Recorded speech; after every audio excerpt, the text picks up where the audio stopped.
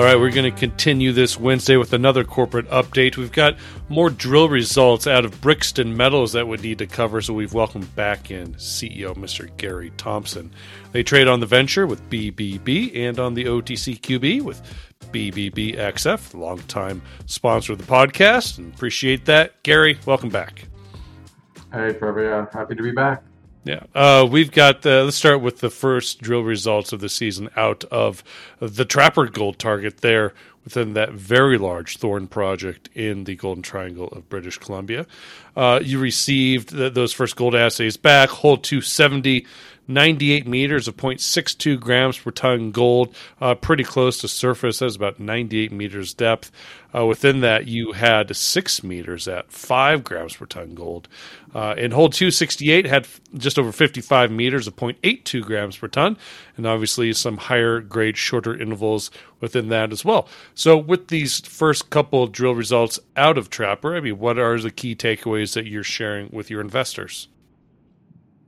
Yeah, I think, I guess the takeaway really is that we've extended the gold trend off to the northwest, down plunge by a significant amount, like 250 meters. We're calling it the Lawless Fault, which seems to be a structural corridor between the volcanics and the diorite unit.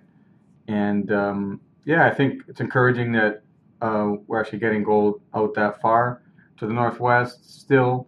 I think it's still wide open by the looks of it. Part of the challenge that we faced this year was just topography, where a lot of the drilling was last year and the year before on the main part of the Trapper target. There were easy pads, and we're finding as we go to the west, we're losing topography there. So it's actually hard to find where maybe you want to put the drill, you physically can't get a good angle on the drill. So it's posed some challenge for us topography wise, but I think the takeaway is that this thing is growing and there's lots of room to expand it, and I guess that's what this is telling us. And then we still have another batch of results, actually probably several batches, but half of the drilling is yet to come to market on this target. Okay. Hey, that Lawless Fault, I mean, if you're kind of looking at the simplified geology map there, that Lawless Fault, I mean, does it kind of trend towards Camp Creek in that similar direction? Not that structure. The Lawless Fault looks like it has a bit of a northwest trend to it. The main creek, there is a structure we think that runs up the Lejeune Creek structure, which is, if you call, we're calling that Inlaw Creek, which we don't have on this map, but there is a sort of a north trending drainage, which we pulled a lot of really high grade surface gold samples from. Mm-hmm. That does trend as part of the, it's not actually Lejeune Creek, but that feeds into Lejeune, and that runs right past Camp Creek. And if you look at the broader gold geochem, there's an 11 kilometer golden geochem soil and rock anomaly that follows this. So Trapper is part of that. Trapper is about 4 kilometers of this 11 kilometer gold trend. There's an area in between where we're calling Chivas, or now part of it's called Trifecta. In between Trapper and Camp Creek, that's unexplained. Which part of that is maybe related to the outlaw zone, and then you get into Camp Creek. So there's a big trend here that there's a number of zones in this larger trend, and Trapper's one of them that is looking pretty interesting. And we had some interesting looking copper showings that were surface copper showings that were uncovered this year as well, which we're still waiting on assays on that. So at Trapper, it's around the Trapper area. Okay. To the south of Trapper, there was some historical work that one of the previous reports suggested that we just do a grid drill it, and we've been unable to get out there partly because it's normally covered in snow, but we got boots on the ground south of Trapper area, and we actually found some interesting bornite mineralization in outcrop. So we've kind of always thought that maybe there's a porphyry related to this trapper system. We're not sure yet, but we're continuing to flush it out, and yeah, it's evolving. So I think the story has yet to really daylight. I think it's still some work in progress, but we did put in a couple of interesting maps. One, I wanted to show the highlights of like Figure 5 in the news release. What's the date on that? If you look at the news release, dated October 16. If you look lower down, there's a figure that shows the broader scale anomaly. Now, one of the original discovery holes on this was drilled in 2011 by Ocean Park, 32 meters of 1.78 grams, and that's about 2 kilometers to the southeast of where we've done most of the drilling on the trapper target. So we think that zone may connect together in the broader trend. We have yet to get on the east side of the creek and do some drilling, which is where Ocean Park had their cluster of holes and some good geochem sampling. So I think further drilling, we'd like to try and tie these zones together and see if we can make a bigger trend of it. And it's going to take more drilling, basically. Yeah, no, absolutely. How many holes do you have left here at Trapper that need to be reported? It's a good question. If I look back, just scrolling back up here, I think we put out. I think there's got to be at least another 10 or 15 holes here. Okay. And so we're waiting assays for the remainder of those holes. And, give us a sense. 11 holes. Sorry, Trevor. 11 holes remaining. 11 holes. Okay, very good. All right, so we're waiting assays for the last 11 holes at a Trapper here. Obviously, exploration season's somewhat wrapped up. What type of priority do you foresee Trapper having next drill season and next drill campaign when you have so many other targets within the Thorn Project, including follow up with Camp Creek? Those are big deep holes, and then obviously you have mentioned wanting to potentially drill Metla as well. And so what is the prioritization with Trapper in 2024, you think?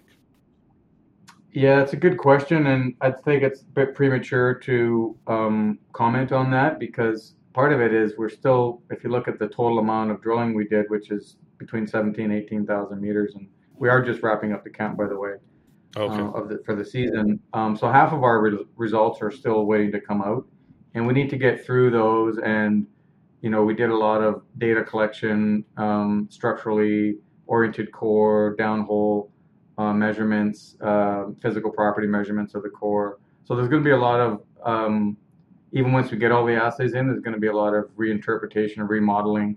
We did a lot of sample collection for alteration mapping. We don't yet have a really good alteration map model of the target area, so that's something that we're working on.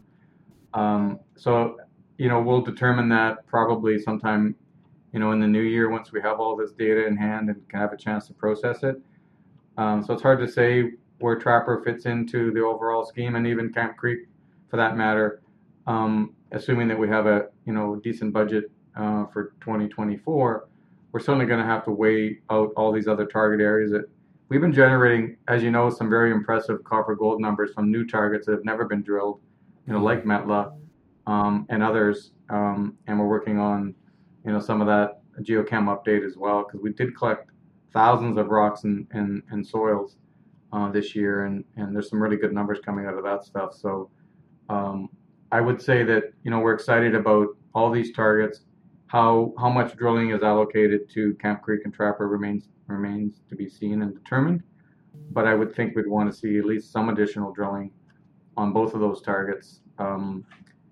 If I had, I guess, a magic wand here, I would think we'd want to see some drilling on some of the other targets, because I believe there are new exciting discoveries to be had at Thorn, and we're still flushing those out. And it'll be an interesting season. Let's get the data in hand first before we make those calls, but it's certainly evolving into lots of stuff to talk about. Yeah, okay. We won't put the cart before the horse here, Gary. I promise. Let's change directions here away from Thorn and talk about Hog Heaven Project, which you have partners Ivanhoe Electric with, and it wasn't too long ago, earlier this month. Ivanhoe Electric published their first drill results out of Hog Heaven there in Montana.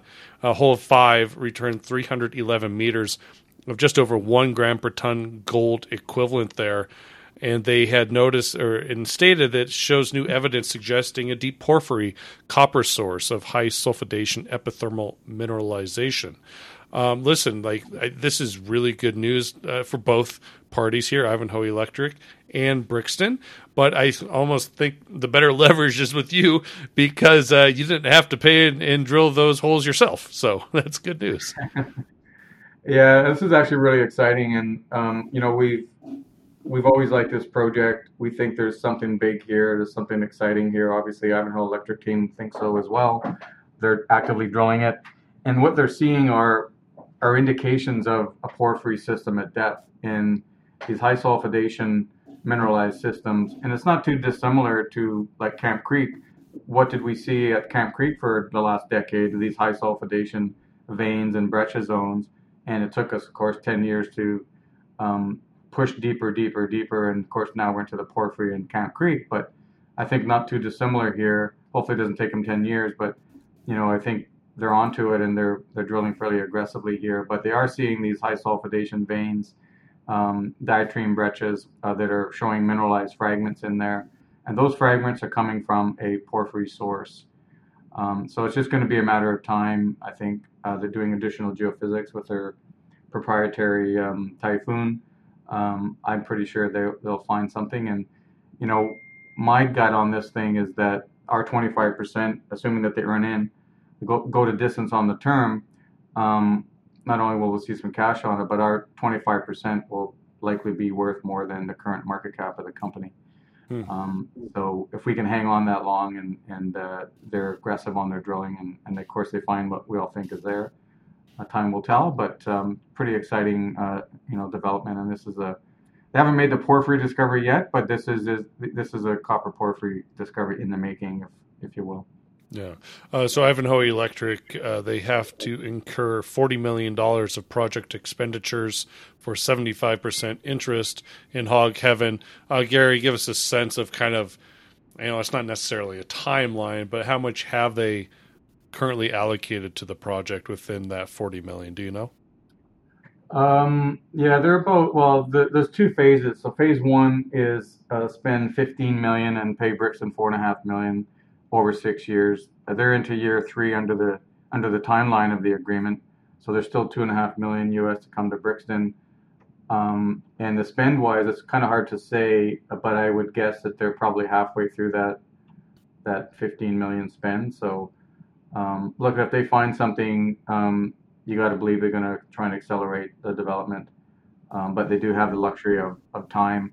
It's 11-year earn-in, so it's 6 years to get 51, and then another 5 years to spend the balance of the 25 million, so 40 million spend in total. So they have the luxury to take the time if they want to go the term, but I think if anybody finds something exciting, they're going to probably accelerate it. So we'll see how that plays out.